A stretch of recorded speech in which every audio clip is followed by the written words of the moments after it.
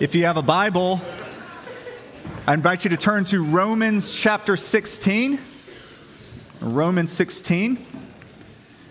I was in the parking lot earlier and I noticed that a few of the cars here have the bumper sticker with 26.2 on the back of it, which means you ran a marathon, and that is quite a feat. If I could do that, I'd probably put a sticker there as well.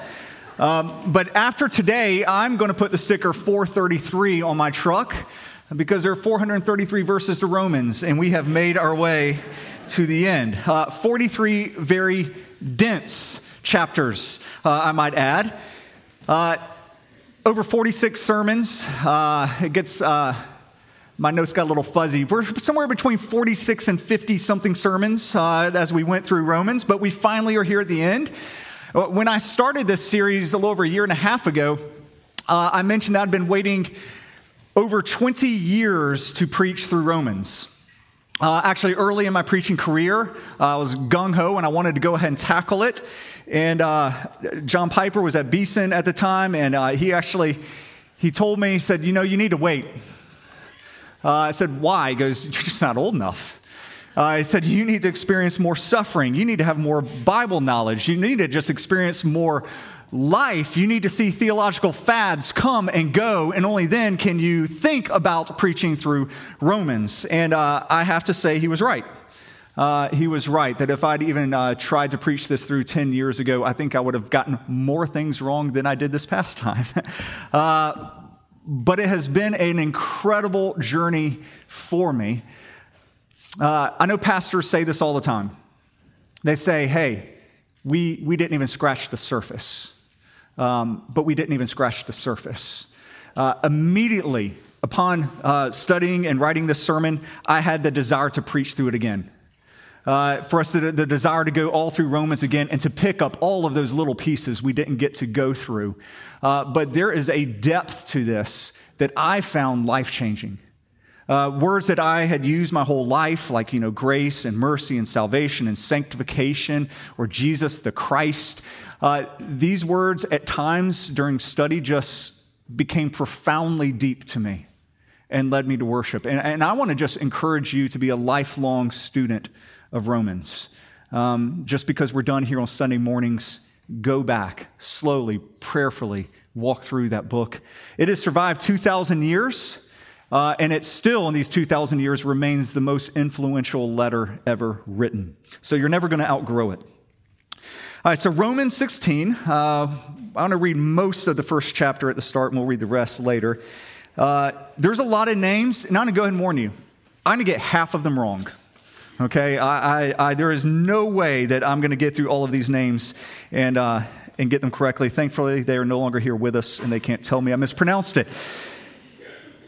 I commend to you our sister Phoebe, a servant of the church of Cenchrea, that you may welcome her in the Lord in a way worthy of the saints, and help her in whatever she may need from you. For she has been a patron of many and of myself as well. Greet Prisca and Aquila, my fellow workers in Christ Jesus, who risked their necks for my life, to whom not only I give thanks, but all the churches of the Gentiles give thanks as well. Greet also the church in their house. Greet my beloved Epaenetus, who was the first convert to Christ in Asia. Greet Mary, who has worked hard for you. Greet Andronicus and Junia, my kinsmen and my fellow prisoners. They are well known to the apostles, and they were in Christ before me. Greet Ampliatus, my beloved in the Lord. Greet Urbanus, our fellow worker in Christ, and my beloved Stachys. Greet Apelles, who is approved in Christ. Greet those who belong to the family of Aristobulus. Greet my kinsman Herodion. Greet those in the Lord who belong to the family of Narcissus. Greet those workers in the Lord, and Tryphena and Tryphosa. Greet the beloved Persis, who has worked hard in the Lord. Greet Rufus, chosen in the Lord. Also his mother, who has been a mother to me as well. Greet Asyncritus, Phlegon, Hermes, Petrobus, Hermas, and the brothers who are with them. Greet Philologus, Julia, Nereus and his sister, and Olympus, and all the saints who are with them. Greet one another with a holy kiss. All the churches of Christ greet you. I appeal to you, brothers, to watch out for those who cause divisions and create obstacles contrary to the doctrine that you have been taught. Avoid them, for such persons do not serve our Lord Jesus, but their own appetites. And by smooth talk and flattery, they deceive the hearts of the naive. For your obedience is known to all, so that I rejoice over you. But I want you to be wise as to what is good and innocent as to what is evil. The God of peace will soon crush Satan under your feet. The grace of our Lord Jesus Christ be with you. Timothy, my fellow worker, greets you.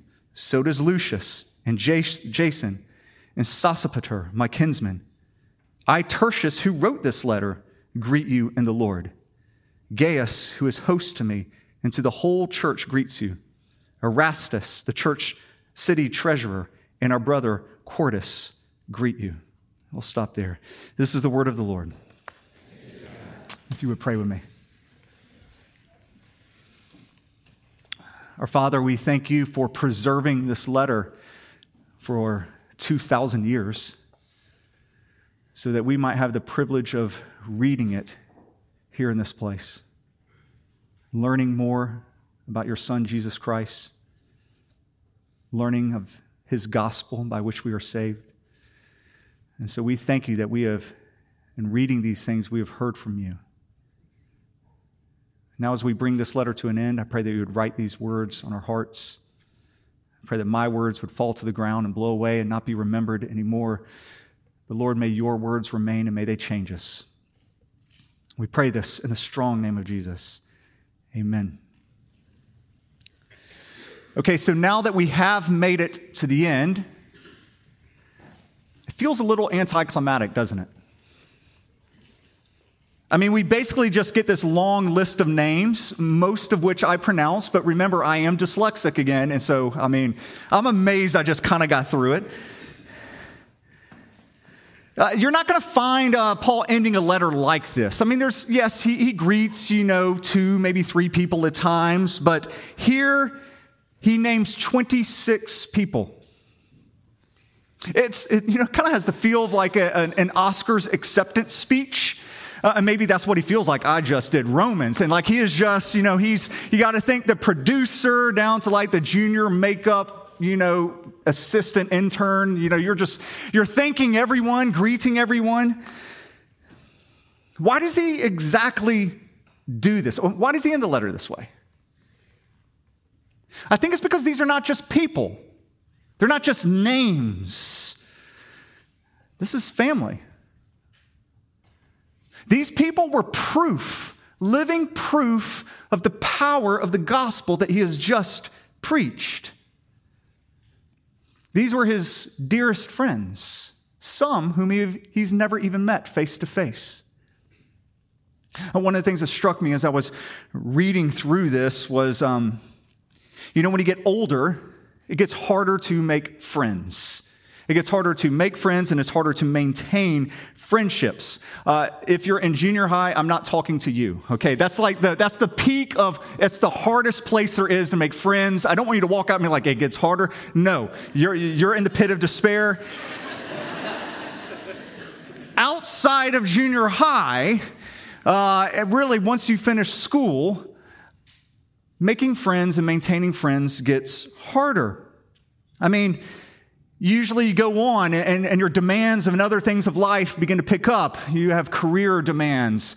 Some of you go on and you get married, and so you have to spend time with your marriage. Sometimes you have kids. You become the chauffeur.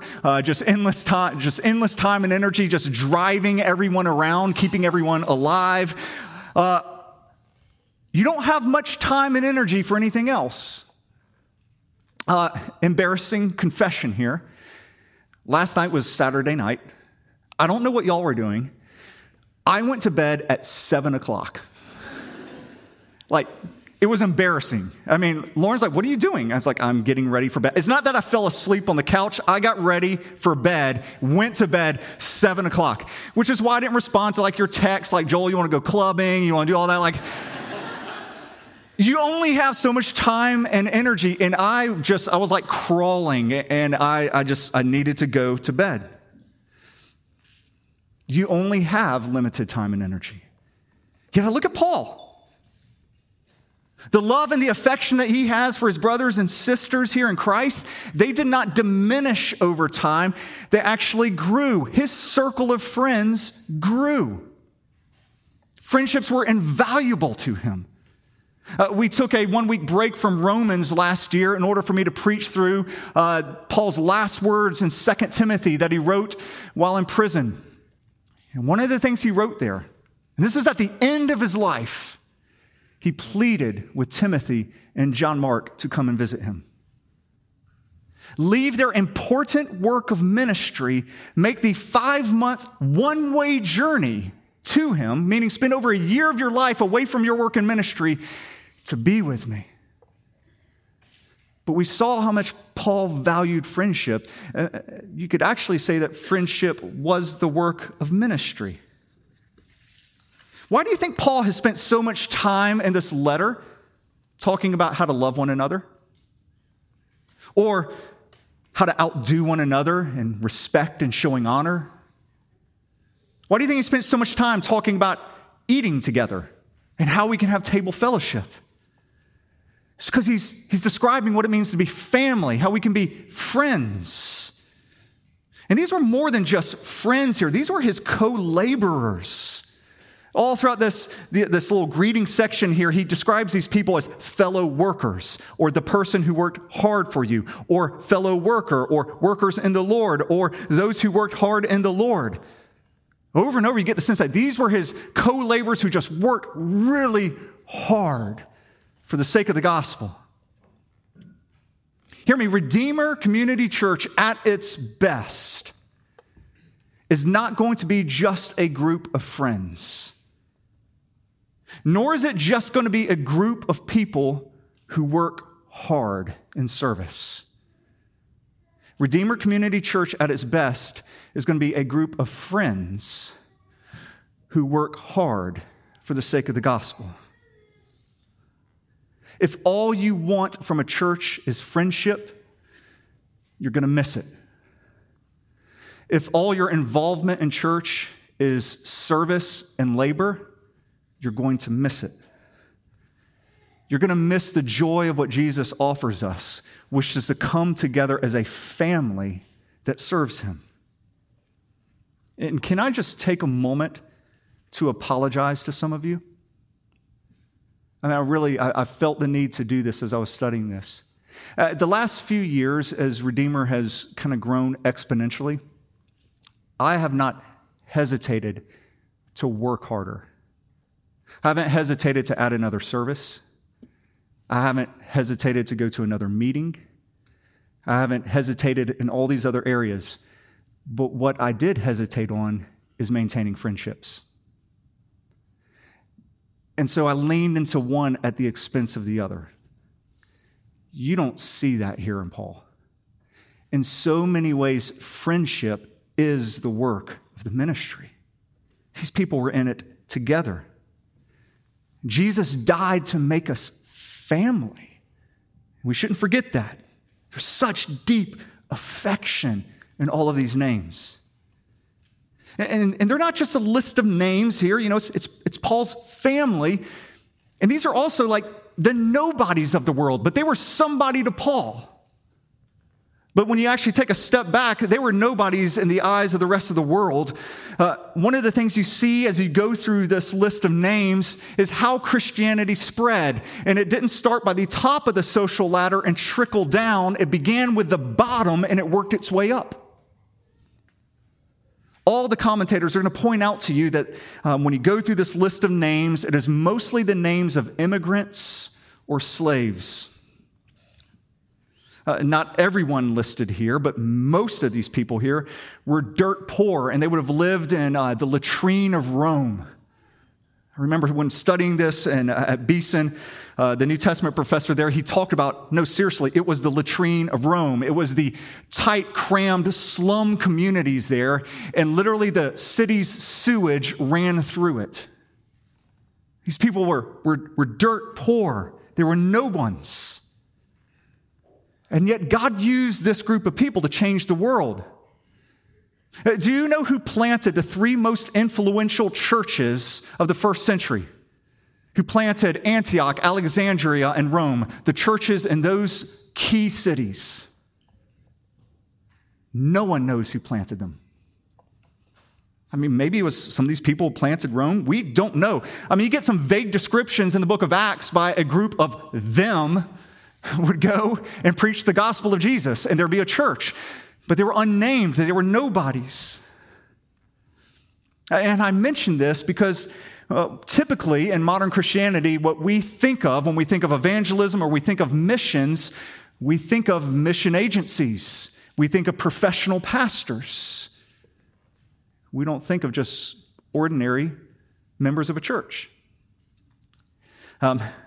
So when I'm at some extended family dinner, Christmas or Thanksgiving or something like that, or even if we have just a bunch of friends over for dinner and it comes time for the blessing, who do you think gets asked? And so I love it. I just immediately, when I know the time for the blessing's coming, I just close my eyes and I look down. And I love the awkward silence. I love just waiting until finally someone goes, Joel, would you mind praying for us? You are the professional.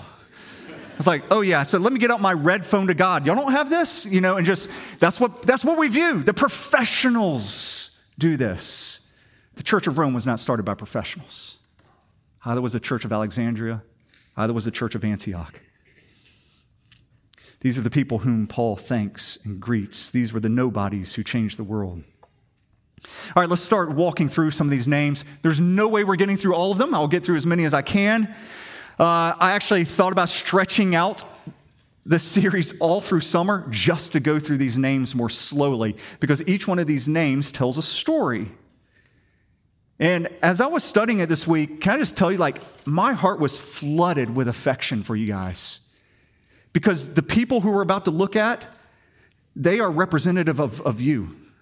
I see so many of you in the names that we are about to look at. And my heart was just filled with joy at the people that God has brought here to Redeemer.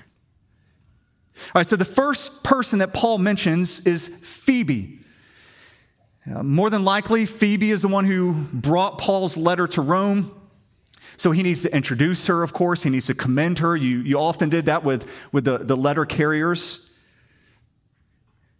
Phoebe is going to be one of 9 women that Paul mentions. 9 of the 26 names are women. In a male-dominated culture, this would have certainly stood out. This was countercultural here.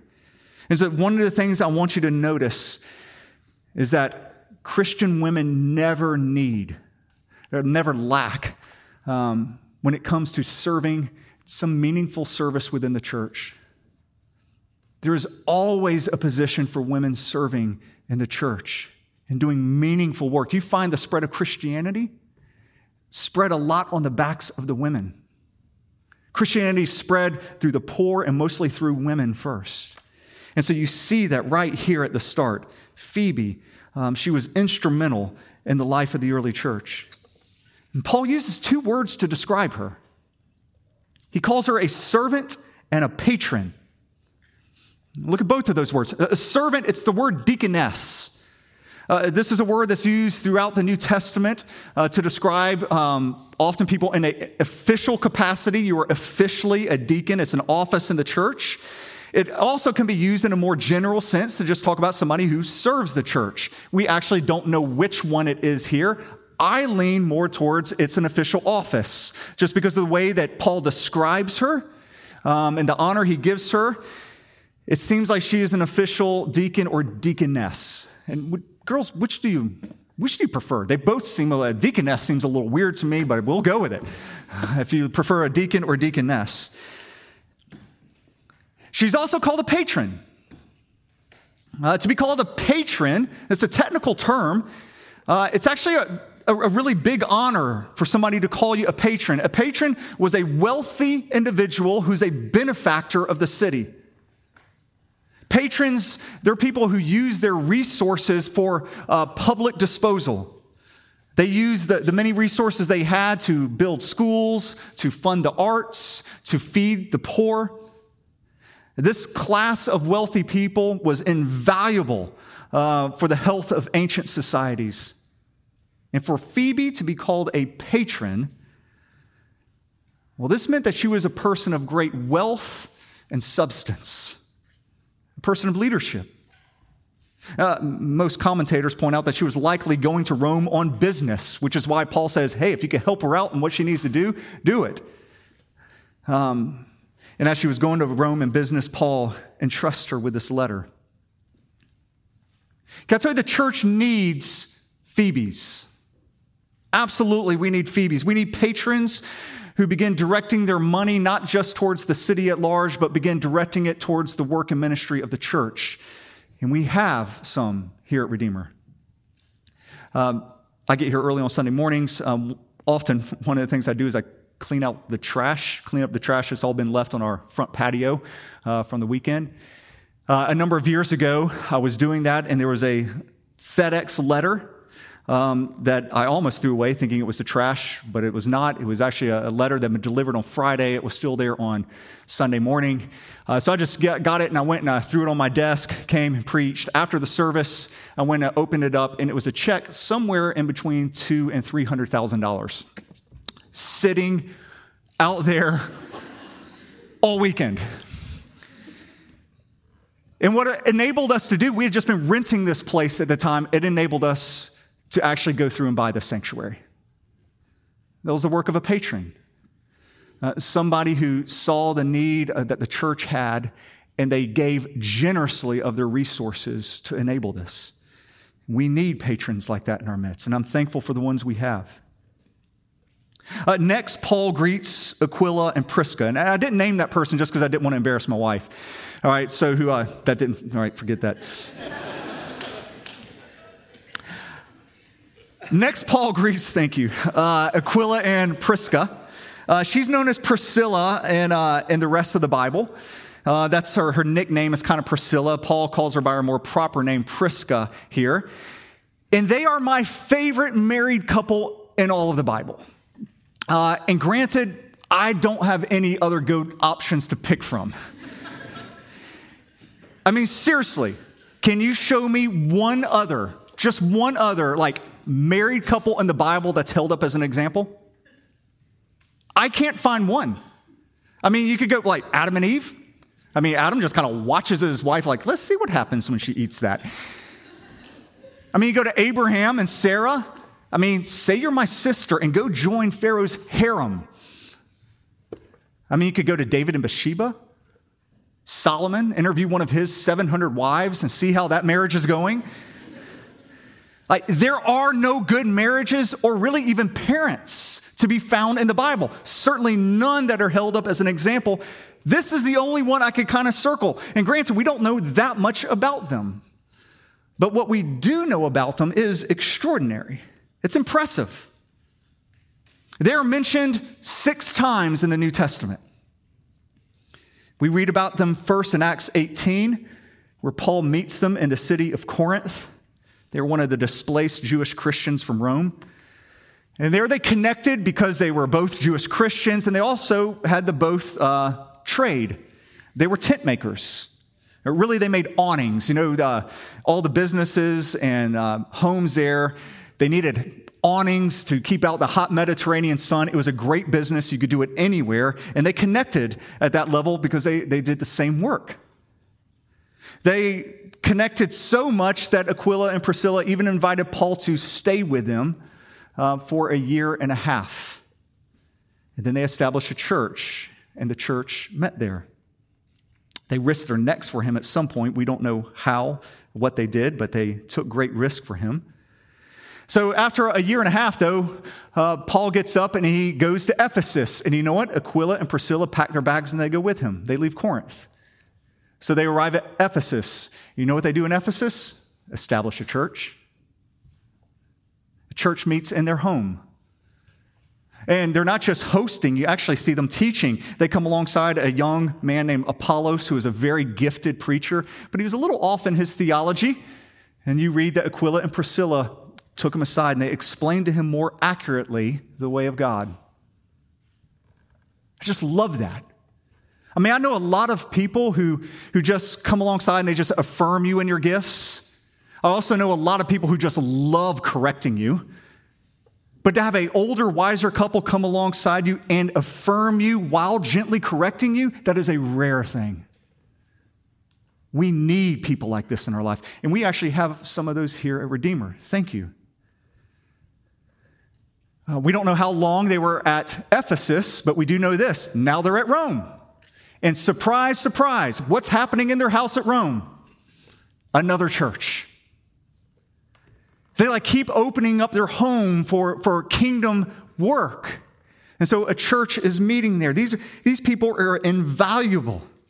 And it reminds me of so many here at Redeemer who every single week open up their homes and they allow people to come in for their home groups, for a time of worship, and for a time of prayer. Thank you. Likely you had this scenario with them. They lived, in the poorer area of Rome, and what you often found in these kind of slum, compact apartment communities was if you had a trade like they had, you would rent a ground floor, which would be your workshop, and then you had a little bedroom on top, and it doesn't take any stretch of the imagination to kind of see what would happen. They probably opened up their workshop, which could accommodate 20, maybe 30 people, and use it for morning prayer or evening prayer. And then you would have them, of course, all the other businesses around would be like, what are you doing? Well, come on and find out. The crammed apartment complexes, them inviting people over. Christianity began to spread apartment block after apartment block. I see that here. People opening up their homes. Some of you have opened up your businesses that I know of. You've allowed other churches to even come in and start and to be planted in your very business. You're doing what the church has done for the last 2,000 years. What we see modeled here with Aquila and Priscilla. But I think what I love most about this couple is that they were simply trying to live out their commitment to Christ in this morally and socially complex world of first century Rome. And they have to, as you can see, they have to balance out their need to make money and actually survive, also with the desire to make tremendous sacrifices for the kingdom of God. And they do it so beautifully. So next home group you have, just kind of raise a glass, give a little toast to Aquila and Priscilla. And next, there's no way we're getting through these names. It's all right. We don't know that much. I mean, some of these names are just names, all right? So I'll try to hit the highlights here. After Priscilla and Aquila, Paul sends his greetings to Epaenetus. He is described as the first convert in Asia. Literally, it's the first fruits. He's the first fruit of Asia. And I love that word, first fruit. Lauren and I just got our first fruit this past week. It was a cucumber in the garden we have. And one of the great things about the first fruit is it is a sign of what is coming, an entire summer of fruit. This is the first fruit of Asia. It reminds me of what William Carey said, who was the first missionary in India. It took him 7 years to get his first convert. 7 years. And when he finally gets his first convert, he is overwhelmed with joy. And people are like, wow, it's just one out of 7 years.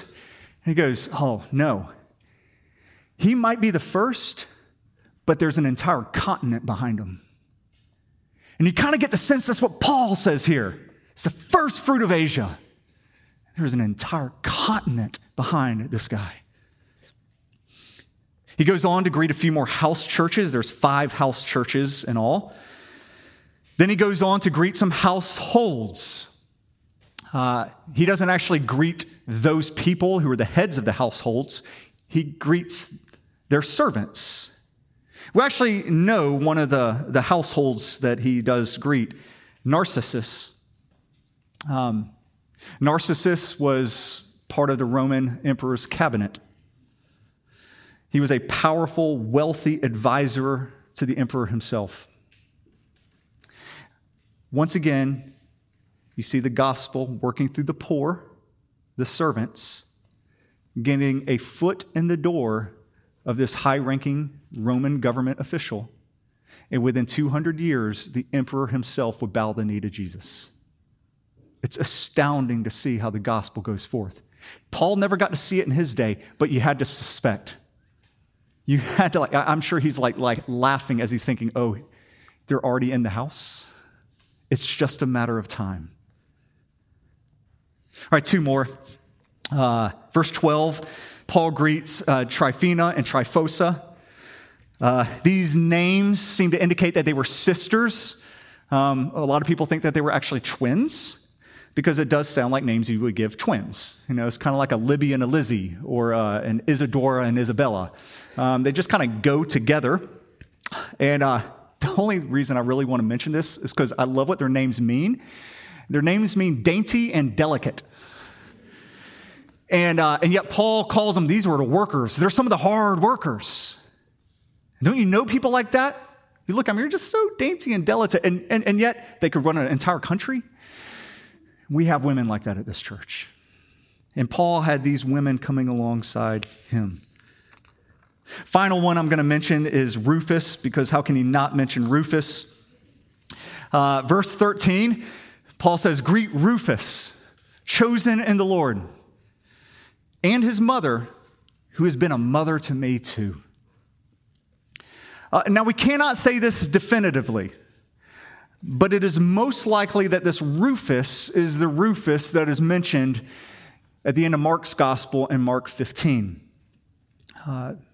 Mark, which most people think was written towards the Romans. At the end of Mark's gospel, and Mark is one who rarely gives any details.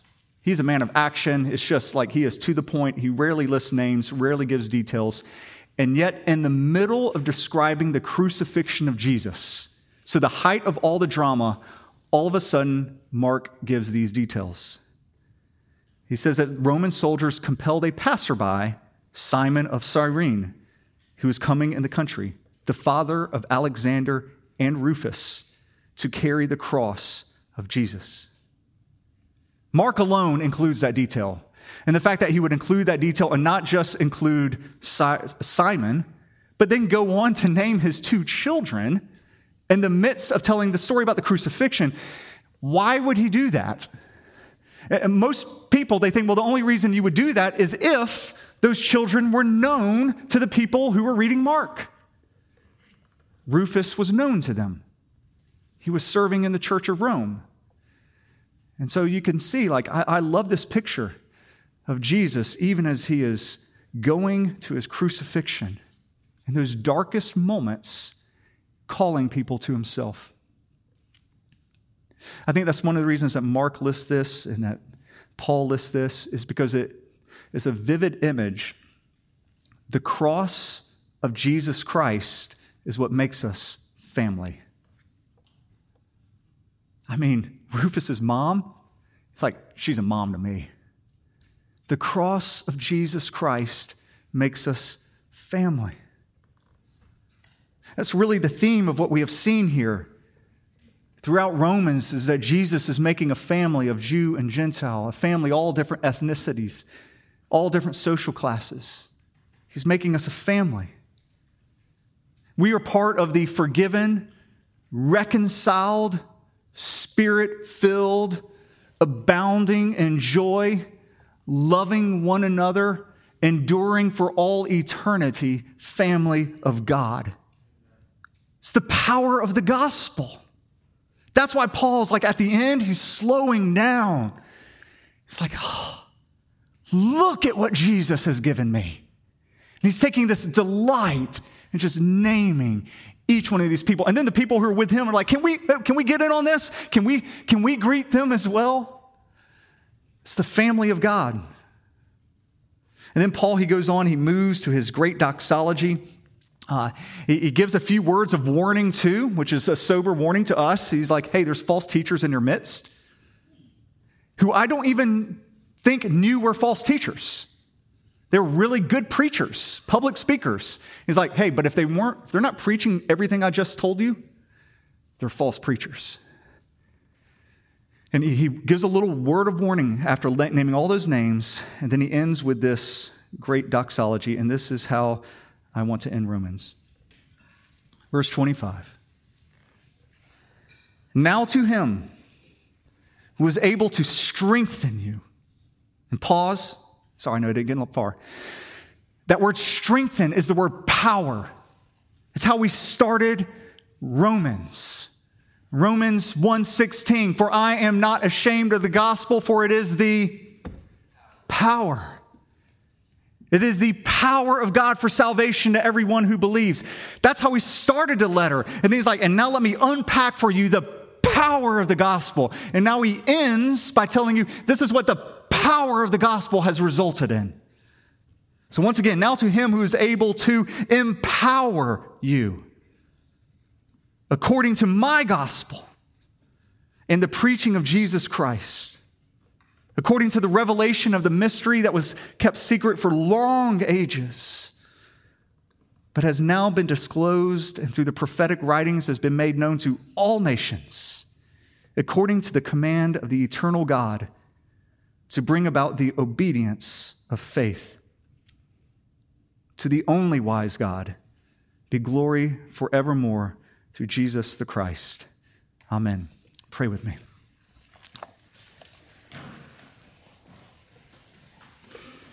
Father, we thank you again for this letter, for your gospel, for it is your power unto salvation for all who believe. It is the power to bring forgiveness. It is the power to build family. It is the power to make us the adopted children of God. It is the power that enables us to love and to serve one another so well.